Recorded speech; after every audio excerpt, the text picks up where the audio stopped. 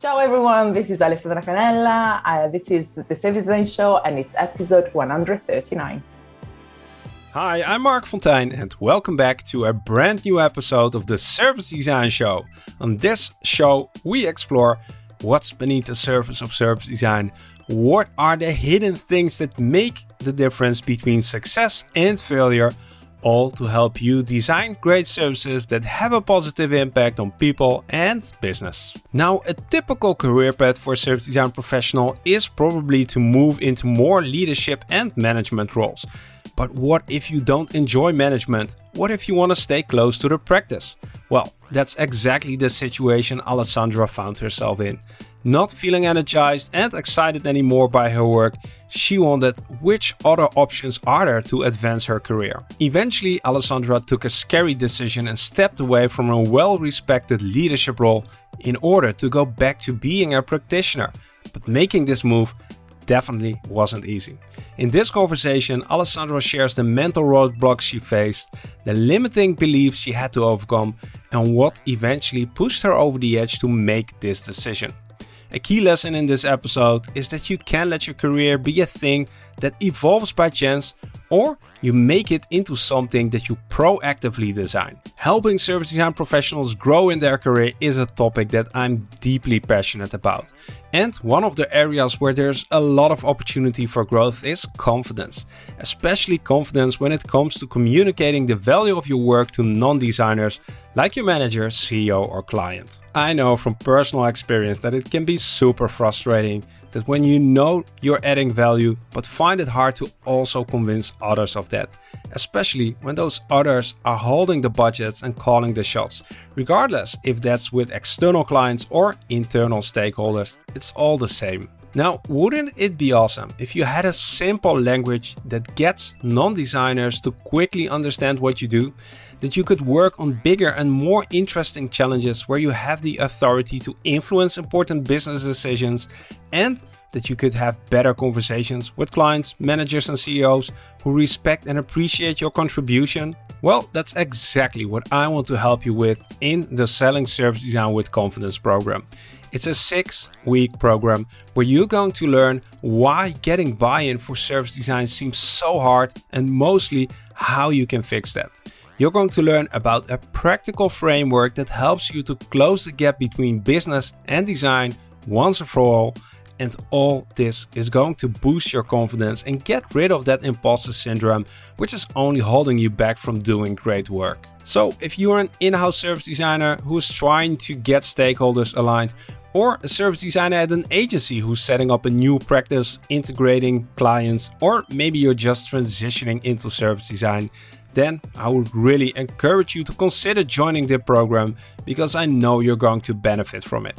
The next group of the program starts on February 7th, 2022.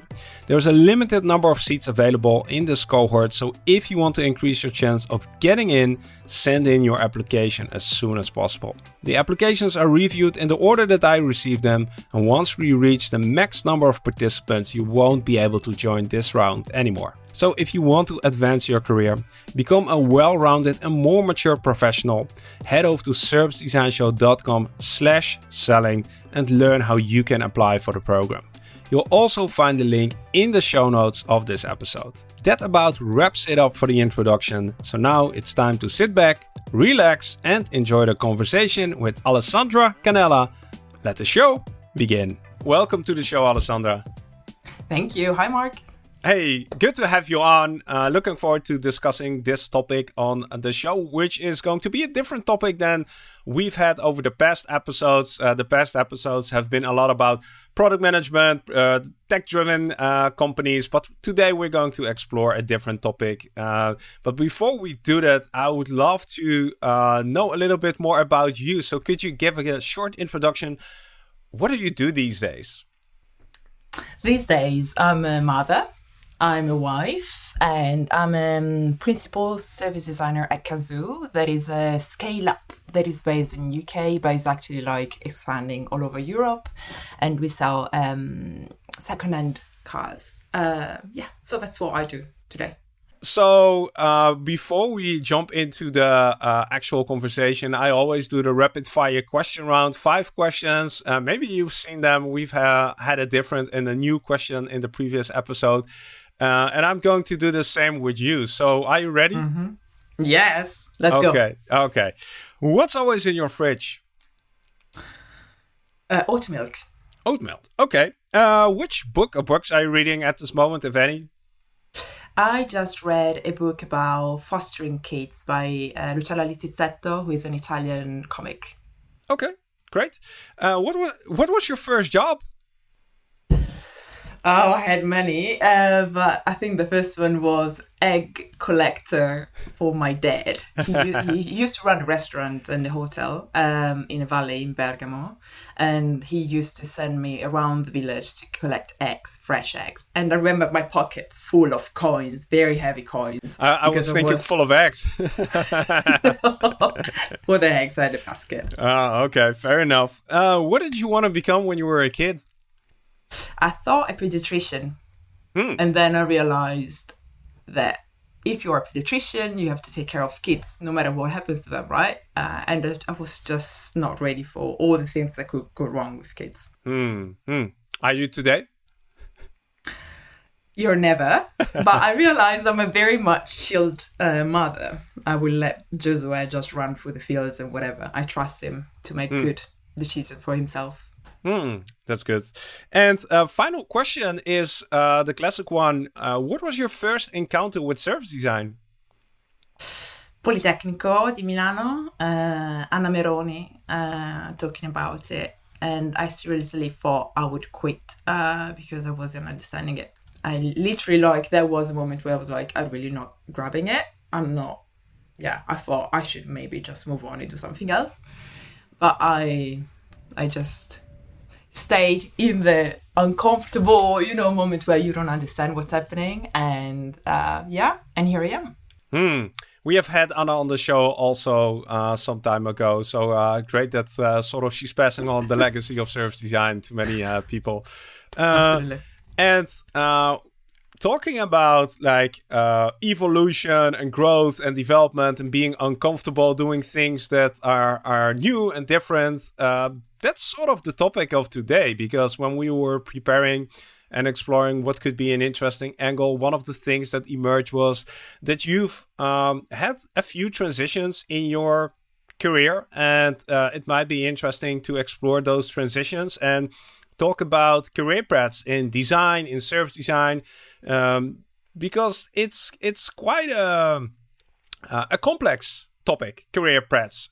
We don't discuss it as much, and there isn't a lot of literature, videos around that, especially in service design as a discipline. So, and I think you have some interesting experiences to share. I'm curious, if we fast forward to the end of the episode, what do you hope people will remember from this conversation or take away? Don't take for granted that the career path that is that your company is offering to you is the only one available. Think about what you want to get out of your career, what is your passion really, more than what you're supposed to do or what you can do within the company, and create that path for yourself and for the other designers that might come in the future. Yeah, so that sounds really empowering, but also scary and confusing. Because it sounds easier on paper than in practice. How do you create your own career path? But let's see if we can come up with some practical advice. But first, maybe let's go back to some key moments in your career. You just shared that you're a principal service designer, but you didn't start out that way. Could you sort of give us a historical overview of your career and how did you end up in this position? Yeah.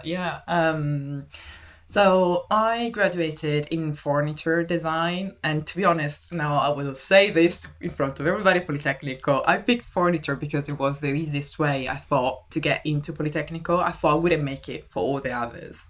I had a slight interest in furniture. I actually want to design interiors, so I started that way. And then while I was doing this degree, I was like, yeah, I enjoy designing things, but I really enjoy it much better to understand why I need to design a thing beforehand.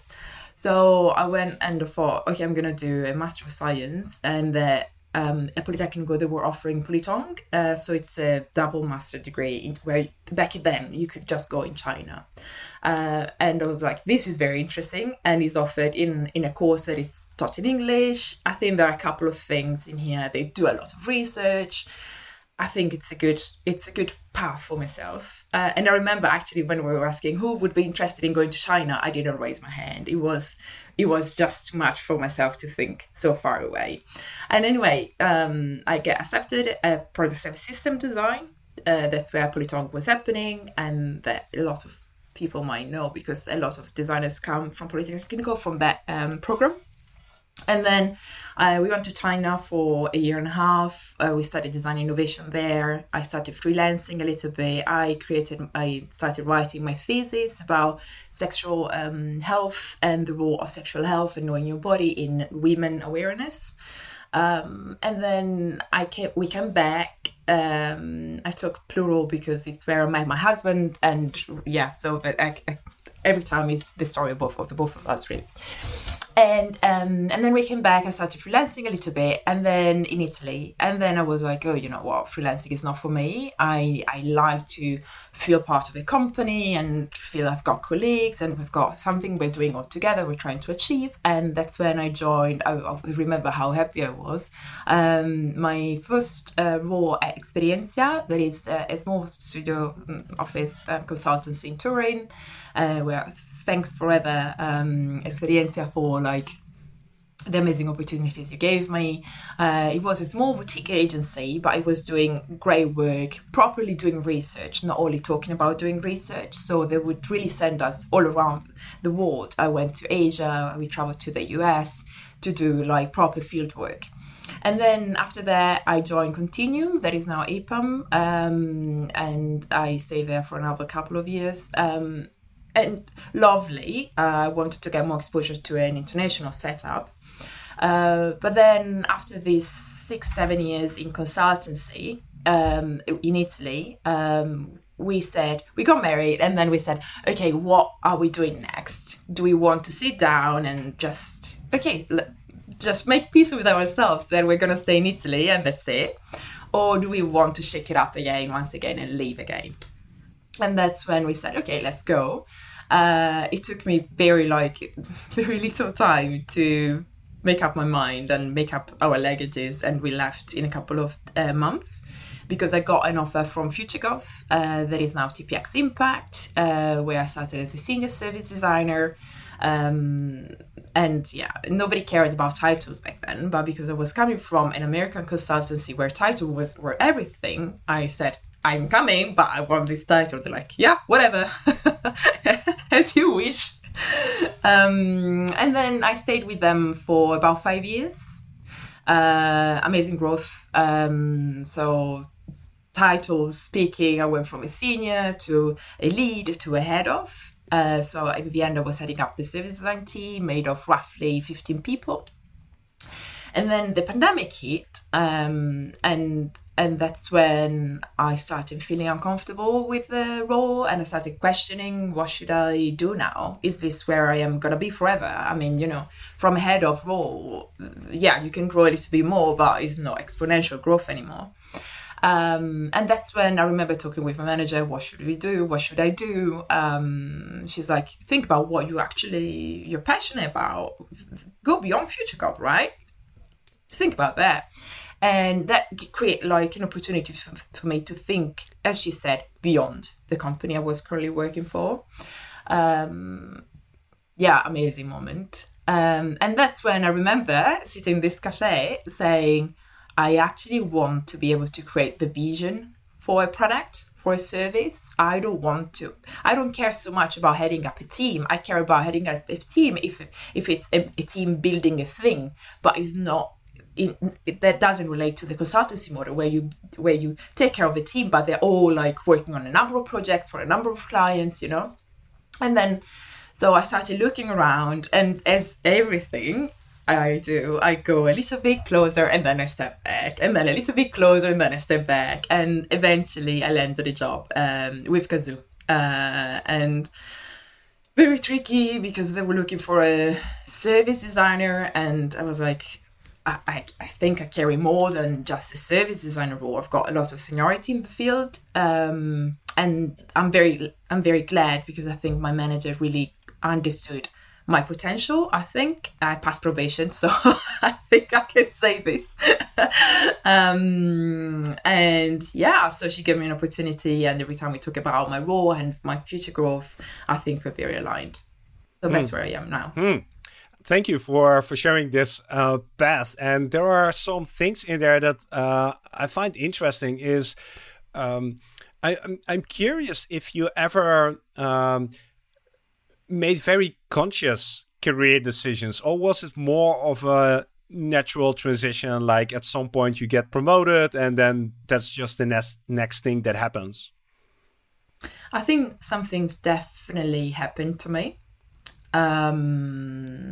Like getting into service design happened naturally. But then there are some things I was particularly aware of that I was really driving forward. For example, joining Experientia, joining Continuum, I really wanted to go in these places. I knew these were the places that could help me.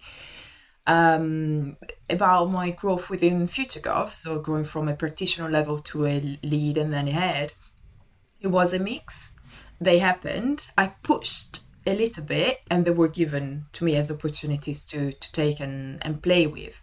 And I always thought, I'm going to take this as an opportunity to see if I like them, because that's the only way I thought I could grow into the company. And then, I mean, I can go down a path here about how tricky it is then to distinguish between what you're very good at and what you actually enjoy doing. Let's keep that for a few minutes, because I'm curious. Like the first transitions that you made, like going from Experience to Continuum, that sounds like sort of still being in the same role, still being in the role of the practitioner, but just exploring different parts of the world, different company cultures, but essentially still doing the same. While the career evolution in something like FutureGov is where you're really transitioning from doing different things, having different responsibilities. That sounds like a different decisions that you need to make. Yeah, I think that from Experientia to Continuum, I was after a scale that was different. So like from a very local company, consultancy, to an American one and worldwide one, to be honest. Then I think at that point I felt like I had a very well-rounded way of learning how to design things. And then I was ready for something different. And at that point I remember asking myself, should I go in-house or should I stay in the consultancy world? And that's when I said, I'm not ready for in-house. I wasn't as interested in in-house. I really thought I still want to be in the consultancy. But the other variable I changed was the sector, because FutureGov was everything but private clients. It was only public institutions. So I thought that it's another take, because I think designing, it's the same toolkit, but designing for public and authorities is quite different. The pace is different. The way you work with them is different. So that was the other way, the other variable I went for. And then once I was in FutureGov, I was trying to change then my role. So another variable for individual contributor to managing a practice to managing a team. If I can ask a question about that, because I think that's the most interesting thing to explore here is, what did you think you wanted back then? So going, let's call it climbing up the ladder, like changing your role. What did you think you wanted? In all this transition, or specifically within specifically in FutureGov, because like getting to the more senior or the management kind of jobs levels. Yeah. I think going from a senior to a lead, I just came back from maternity leave. I think this is another thing that is important to consider when you're planning a transition, is what else is happening in your life, right? Because I just came back from maternity leave and I was like, I know the job I left. I think I'm now ready for something else. So I'm always like, I call myself like a creature of habit that likes changing because I like having a routine. But then if the routine stays the same, I get bored. So I thought, okay, I still like FutureGov. I don't think I'm done with it. There's lots of opportunities. What is the next variable? And then the next variable for me was going from being an individual contributor, working on multiple projects, into leading the practice. So myself and Jan Blum, pronunciation, German versus English, my dear friend and colleague, we were responsible for taking care of the practice. So we would lead the service design meetings. We would think about what's the next theme. So that was, a practice leadership kind of role. And I did that for a year or so with Jan. And then the next opportunity came up and they were like, do we actually want to head up the team? That meant I was really doing line management back then, but that meant actually managing all the seniors that would manage all the juniors and taking care of all the HR issues, all the practice issues, resourcing issues, everything, plus still working partially on projects. So I think I was always after a new variable up to when I got to the point where there are no more variables I can play within. And on top of that, I think there was a moment when I realized I was missing working on problems. Because I remember speaking with my manager, and he was a different one from the one I had a conversation with earlier. And he said, you're still a designer. It's just that now you're designing processes, ways for your team to do a better job. And that was a nice narrative around it. I totally believe it's true, but it didn't resonate with what I wanted to do. I kept telling it to myself, I'm still a designer, I'm still a designer. But ultimately, it wasn't feeling true to myself. And every time designers would come and say, oh, Ali, I've got a problem about this issue on this project, or how would you tackle this? I was like, oh my God, this is so interesting. Why I found at that moment in my career, all the other things with actually managing people, being a manager, Carrie, not being my true passion.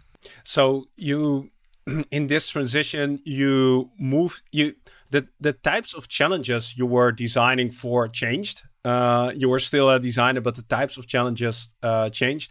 And you figured out along the way that the challenges that are part of being a head or a lead aren't the challenges that you're passionate about.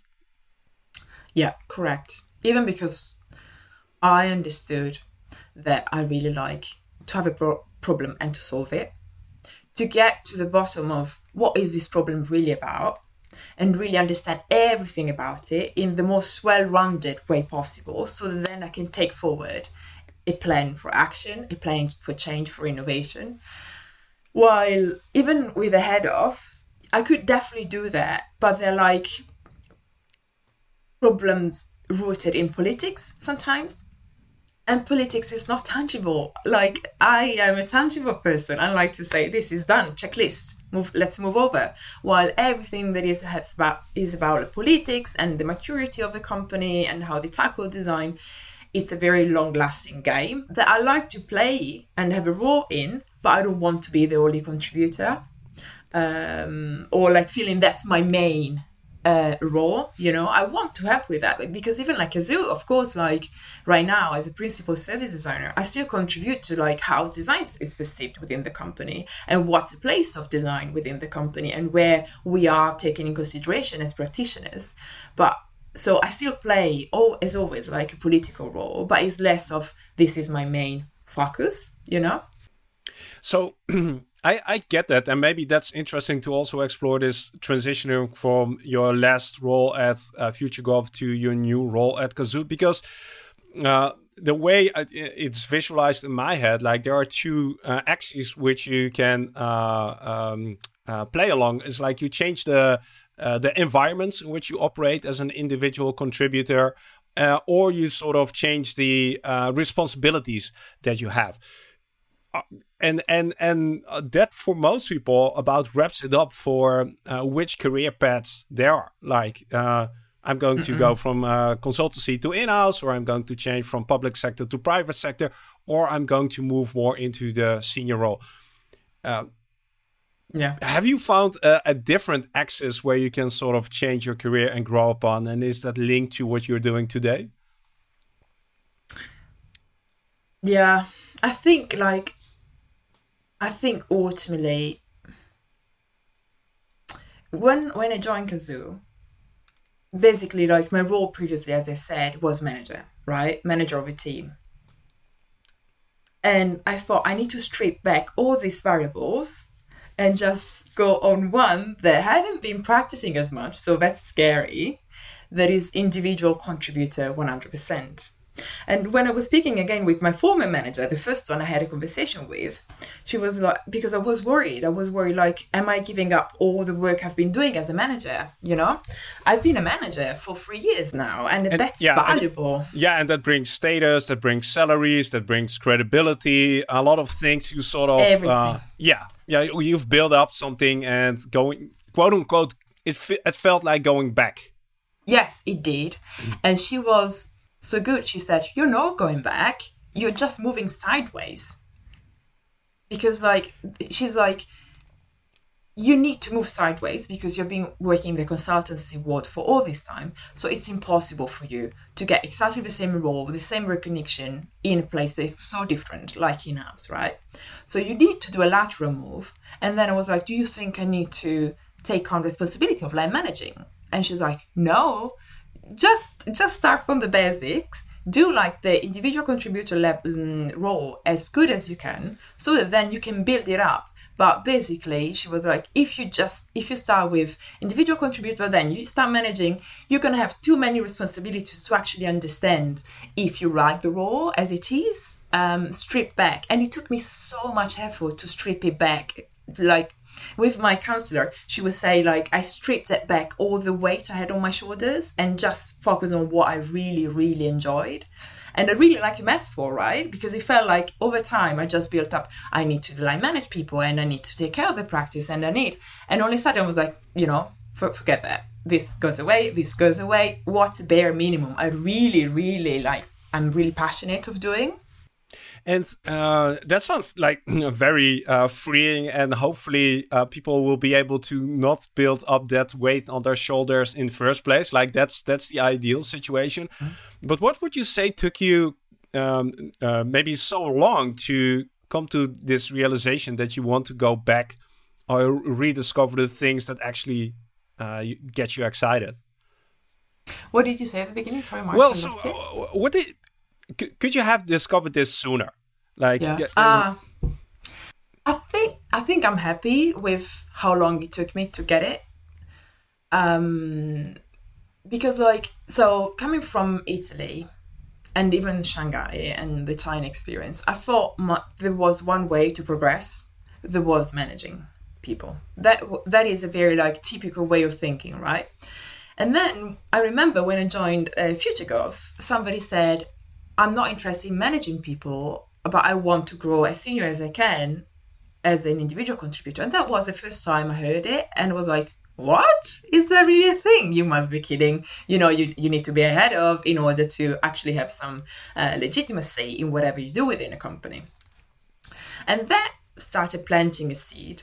I think the UK design market, the design field is so mature that actually it's a good place to have this conversation and to expect more. It took me a long time because that's where I was coming from. So I was coming from this mindset. There's one linear pathway. Everything else, I don't believe in it. It's just fake. It's not true. We're just talking about it, but it's not true. And therefore, I tried going for it. And I'm now, I think it's everything, as everything in life, you don't try it, you don't know if you like it. I think, like, some people know from the beginning they don't want to line manage, right? Or some people know from the beginning they want to line manage forever. I thought I was going to be like one of the people that always wanted to manage people and to have that kind of role. But now that I'm in this role, that it's more senior practitioner role, in particular from a service design perspective, it's brand new role within Cazoo. but I really like the space I'm asked to operate within without having to take care of the people, because that adds a level of complexity and responsibility that actually right now doesn't allow me to do my best job as an individual contributor. Yeah, so within this environment where you're in right now, there is the space to grow as a practitioner, to develop your craft and become like in many fields, like you have juniors, medias, and senior practitioners, or even principal practitioners, and that's the path you're on right now. Yeah, that's correct. the game you're playing right now. Yeah, correct. So at Kazoo, you need to be. Not every organization is, like you said, mature enough to offer this opportunity. No, it's not. Even because, like, I think if the team is very small, they might need some managers, or they might need, even like as an individual contributor, there are different levels you can work within. So, like, can I describe a little bit Kazoo, the structure, so that it might be helpful? So, like Kazoo, there are different wards different teams taking care of different parts of the journey. I work within the orders ward. So whenever we get an order in from actually when we deliver the car, and within orders ward, there are about 8 tech teams that work specifically on one bit of the journey. So payments, or checkout, or consumer finance, or if somebody wants to go down the route of getting a finance agreement to buy the car. So imagine, like, these are all little Lego blocks that they're all taken care of, and I'm part of the leadership. So within the leadership, there is myself, my counterpart that is a principal engineer, and then there is head of product, head of engineering, and UX manager.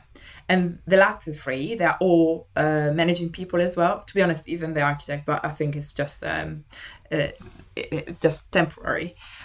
So I really like when it's about really connecting all the dots about the experience in our ward. It's Ed and myself and the rest of the leadership trying to combine all these dots and design this experience. So you see, like, I work at an altitude that is it's a 30,000 feet. I'm not working at an altitude of 1,000 feet. There's this problem with this button, there is this problem with this form, and because at that altitude, there are other individual contributors. They are like junior designers, senior designers, lead designers. They are more looking downwards, this thing of service designers looking downwards, but then looking upwards.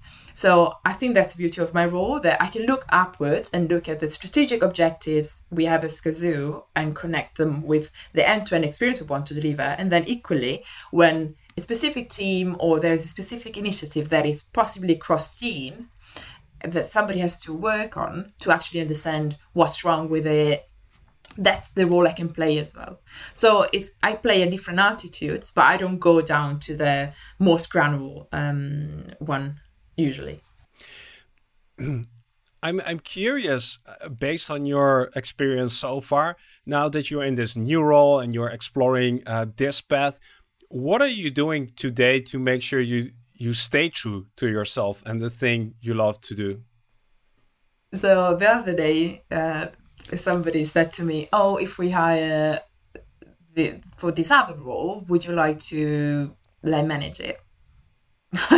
And that was the moment I was like, "Oh my God, you're testing me again!" And I literally I asked, "Is this compulsory? Do I need to do it?" And they said, "I don't think so." And then I said, "I think I'm fine then." Again, I wanted to understand what's the impact of that kind of decision on my growth within the company.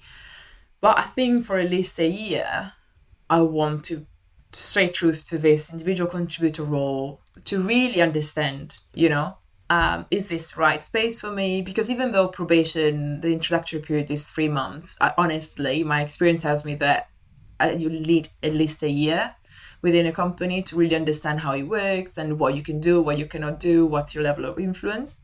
So I want to give it this time to understand better. And then in case, understand what are the variables again, and decide which of these I want to change again, or maybe not. And staying true to yourself, that's like a thing that maybe is always evolving. You're growing as a person, you're getting kids, you're getting married, you're changing location. So what's true to yourself today will maybe be different in 6 months' time. I'm Absolutely. But that can be hard to make explicit for yourself. Like you described a situation where the opposite was true, where you discovered what is true to yourself by doing something which isn't true to yourself. Have you found a way to, what are your ways to make sure that you know what the thing is that you want to be pursuing?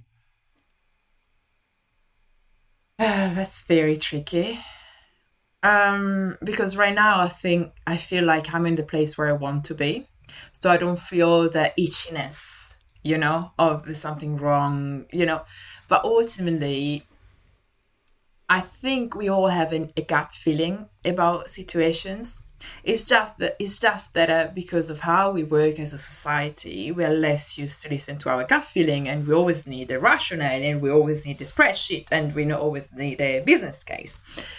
So I think there's about the gut feeling that we should get more attuned to listening in more. And I think the other thing I would do always is to give a time frame to things, to experiments I'm doing. So, okay, as I said, I'm giving this a year time to understand if the individual contributor role is my thing. With the head of, I remember telling myself, it's a year time, I always do this with myself, as we're used to do like hypothesis-based design. This is an hypothesis. I think I would like this individual contributor better because I know this is true or not if I see. It's the same thing. So I think considering these experiments, and they are like very scary experiments, to be honest. So what makes them scary? That they can force you to think differently from what you thought you would think. I always thought I wanted to be ahead of, and telling myself, Ale, the title is nice, the salary is nice, but you're actually doing a job that you're not happy with. It's a very scary truth to tell yourself, right? Because you thought you were going down the route, and all of a sudden you're telling yourself, oh, sorry, not. No. Yeah, so it alters your self-image, like the vision you have of yourself, like how am I growing up, which Absolutely. direction, and it could potentially, in a very fundamental way, alter your self-image, and the expectation you have of yourself, and the expectation other people have of you.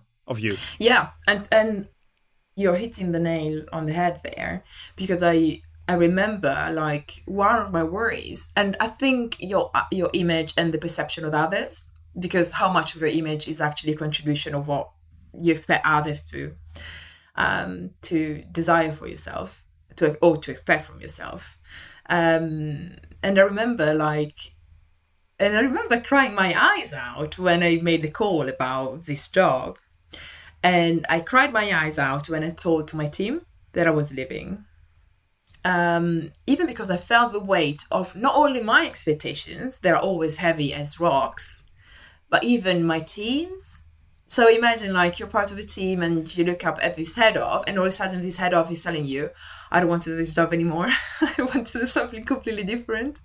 And actually, now that I think back to it, I think it's a very liberating thing for them as well to see. Because like, if they see me doing that, not because it's me, just because of the role I play in their life that I was their head of. If they see me doing, I think then, or maybe they're already there because they're more mature, and Gen Z it's this incredible generation of people. But possibly some of them, they might look at me and say, "Oh, Ali did it. I set the precedent." So yeah, representation, right? I can imagine that it's you feel the pressure of don't want to let other people down, and you're projecting expectations that they might have of you, and with all the weight on your shoulders and the expectations, you still did it, and that makes me really curious. What do you what were some things that eventually pushed you over the edge to say, no, I must change this? What gave you the courage and the confidence to do that? First of all, because I'm this creature of habit that like change. And I'm that person. So every so often I need to have a change. So that's who I am. And then because I was just too tired, I wasn't doing my job. I wasn't happy anymore. And like every new challenge that would come up with the old role, I was already exhausted. Just looking at it, I wouldn't feel that, when you're like in an uncomfortable position, but healthy uncomfortable, I feel this thing in my gut that is like, oh my God, this is really making me nervous, but it's good nervous. While everything was gone, I didn't feel the tension anymore. I was in this complete passive state of, okay, nothing is coming up. Yeah, nothing will change. I will do it, And that's just not how I work. I'm like, I've got a strong fire within me, and I know that of course sometimes it's very big and sometimes it's very tiny, and then sometimes it lifts up again, but I just get worried when it just stops, because that's not who I am.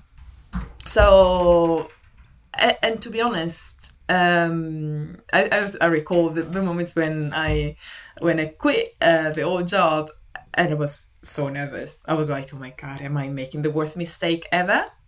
But ultimately, what's the problem? What's the worst scenario, right? If I realize that the individual contributor role is not for me, in 6 months' time, in a year time, I go and find another one. But I will get exposure from doing so many different things in my career.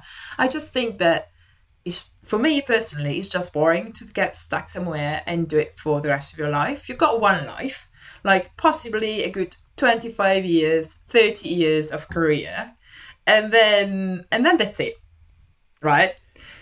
So I know what I want from my life, and I want not continuous change, not crazy change, but like a good pace for change, to bring some novelty, to expose me to, new stimuli.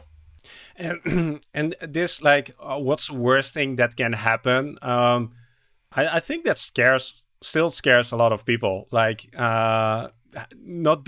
you have to have a certain level of self-confidence to give an answer to that gives you the courage to do things differently. Now, one thing I was thinking about is, you've gone through this experience. You've seen that you can be in a position where you're not excited and passionate, where the fire is basically all out. Do you think you're able right now to make sure you don't get in that situation anymore? Like, No. Can you be 2 steps ahead?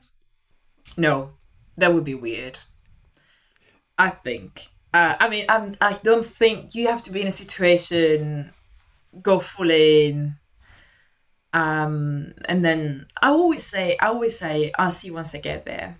It's very hard to decide right now what work and what won't. So but the question, the scenario I'm thinking about is, what if you would introduce change at the moment that you're sort of still excited? So rather than waiting for the moment where you're sort of basically too late, like it feels almost like ending a relationship, which almost happens always too late. Like you always say, we should have ended this like a year ago. And in a relationship, it might not be smart to end it like a year earlier. But in a career, you might be in a situation where you think, it's going pretty well. Now is probably the time to change things up. Is that something that's going through your head? No. I usually think like that when because I'm quite, that's the other problem with me, is that I'm very loyal. Very loyal. So that adds another issue, because then I would feel like I'm betraying you, I'm betraying the company, and all that kind of thing. So I don't wait for the first moments where I'm like, oh, really? I'm capable of passing through the first storms and stuff like that. I give it a go. I give it a proper go. And I remember when I started thinking about I should leave FutureGov, I wasn't so tired of FutureGov, of my former company. I was still happy with it, but I was like, you know what? I could do with a change, you know? That's a very different mindset to where I got to when I actually left, that I was like, this relationship is really, really over. I got to a point where I said, I'm either quit for another company or I'm quitting anyway, you know? And that's a place where I wouldn't like to go again. I would like to be able to understand that it's over a little bit sooner.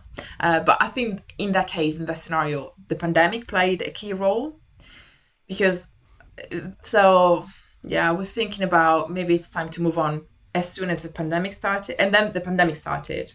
And then that made me reconsider everything because, like, I had a 2 years old baby boy with me. And, it was already enough challenges to take care of. And starting a new job then, it wasn't a good idea.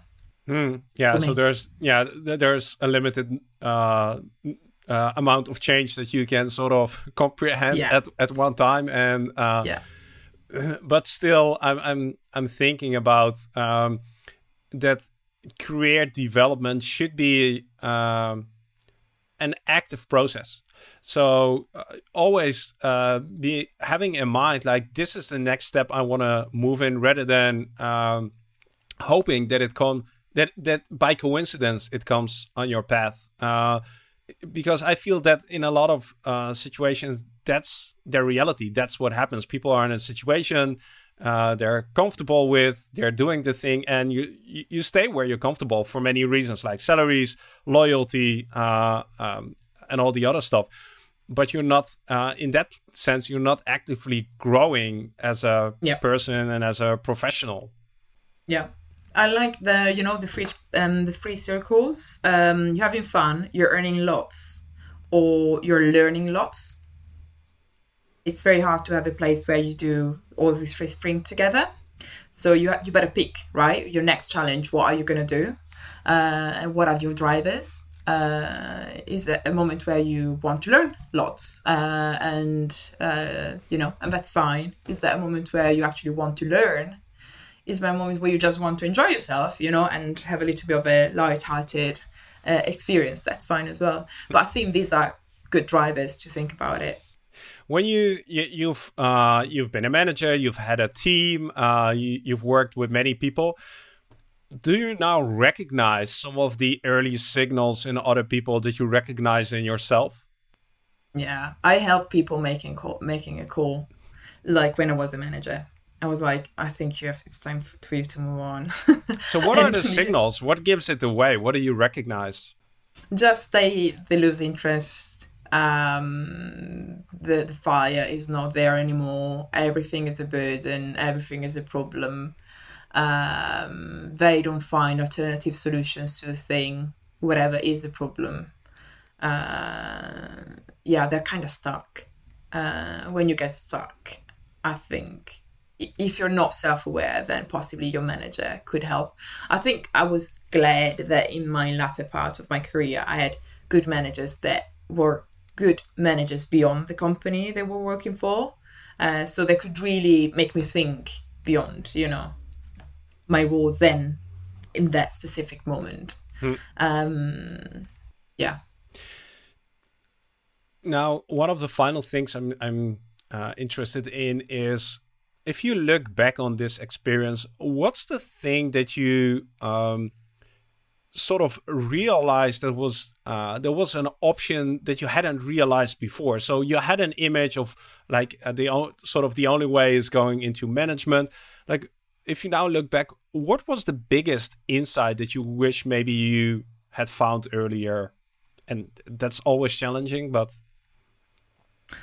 it's a very tricky one that really speaks of myself, that you can always reinvent yourself if you really understand what is your passion. And it talks about the personal image, the expectation of others.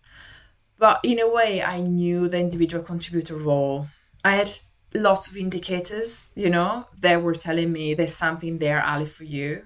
Like, for example, when people in the old company I was working for, they would say, I would never be a manager. I really enjoy just too much the problem space. I would always look at them and say, oh, that is so interesting, that is so interesting. And I was kind of attracted by it.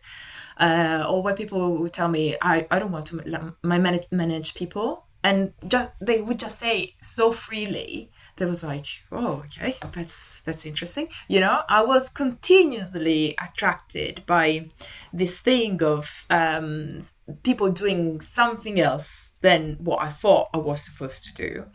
And then little by little, I combined all the pieces, my frustration, my interest to go in that direction, my interest in understanding more about the problem we're trying to solve, and not just overview a team who's working on it, really understanding the root causes and everything, that I made the math 2+2.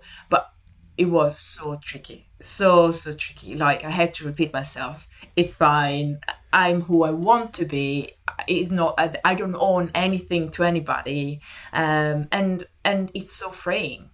Like, it's so freeing that right now, even the fact of being ahead, I wouldn't be interested in that. It's not my thing right now. And like this whole discussion, Mark, of course, it's right now, Friday the 10th of, whatever the date is, and 10:59. This is the time, this is the day, right? This is where this is happening.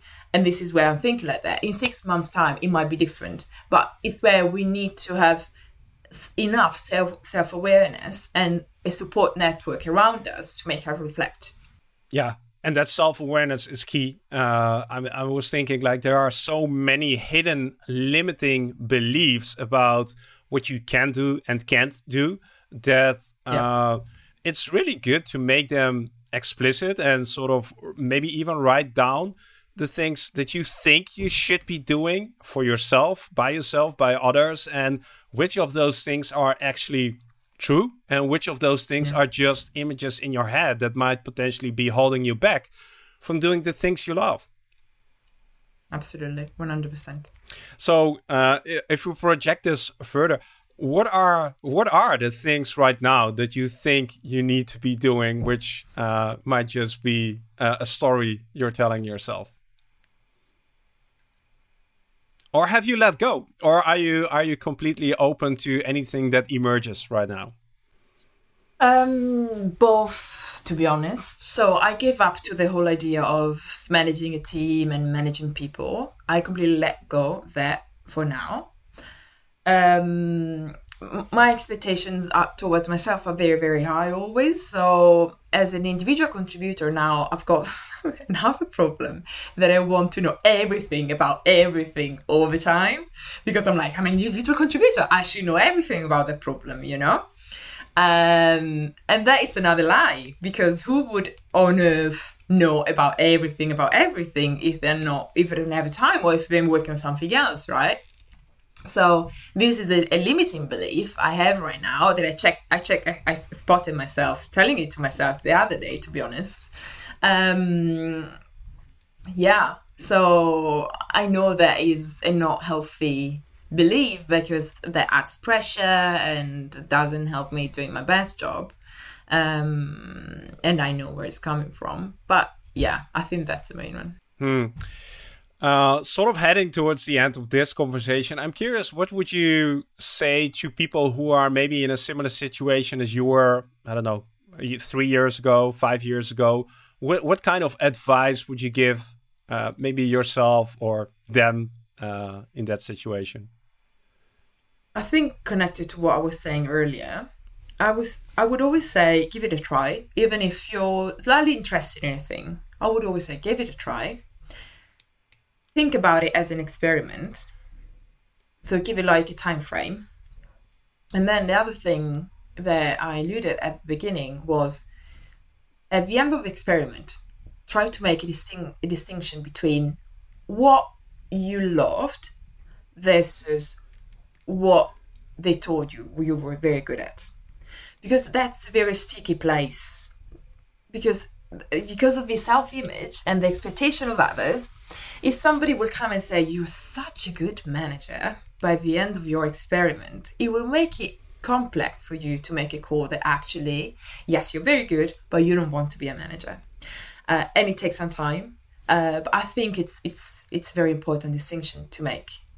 Because you might, I still remember, like, as a child being told, oh, Ali, you're not very good at dancing, but you're very good at drawing. Yes, but who cares? If I like drawing, if I like drawing, and drawing is what really fires me up, why should I give it up because I'm not good at it? I can put in some work, and so it's a childhood example, but it's the same thing with work. You might be particularly good with one thing, maybe because with management, you're very self-reflective. You put in a lot of work to understand how you work and therefore how other people might work. But that maybe is not the place where you like to be. You maybe, in my case, I know, because I'm so much self-reflective, I like better to spend my time in the problem space so that then I can go back to the self-reflection in my own terms and not every time I've got a one-to-one with one of my people. Yeah, and taking that proactive role about self-reflection, I think that's a common theme throughout this conversation. Taking charge and control of that situation could be super beneficial to anyone. I'm curious, do you have any recommended resources that might be helpful for somebody who's got sparked by this conversation and thinking, okay, I'm not yet in that situation where I sort of feel I need to change, but it might not be a bad thing to explore more about what is it that actually I want to do. Any books, blogs, YouTube channels, podcasts? So when it comes to the individual contributor role, there are a couple of places where I've gone to read about individual contributors. They really helped me because, like, reading what is their thinking, I was like, I think the same. So there are two places I've got a note because I don't remember them. One is Craft UX Design CC, and the other one is Staff Design. These are two very good websites. And then there's another thing that I remember that somebody shared with me is a career wheel. So it's like a self-reflection tool when you think about all the aspects of a career. I can find it, maybe I can send you a link, Mark, about all the aspects that make you as a person, and then understand where the weight is for you in that specific moment. And it's fine. Sometimes, even like in your personal life, you might decide that the weight now is on your family, or the weight now is on your job, and then maybe the weight is on your self-development and so on and so forth. So I think, again, we've got one life. It would be a pity to get stuck in a role, in a position, in a company that doesn't make us happy. We have got all the power to actually craft it. We are designers after all, right?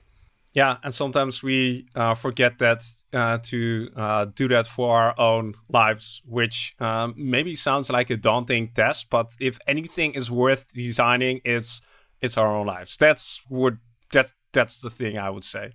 I'll make sure to link to all the resources you mentioned in the show notes. One final question. If you had to summarize our conversation, our last 45 minutes, what would you say? Having an hypothesis-based approach to craft your career. Basically, I think that's the gist. Cool. Yeah.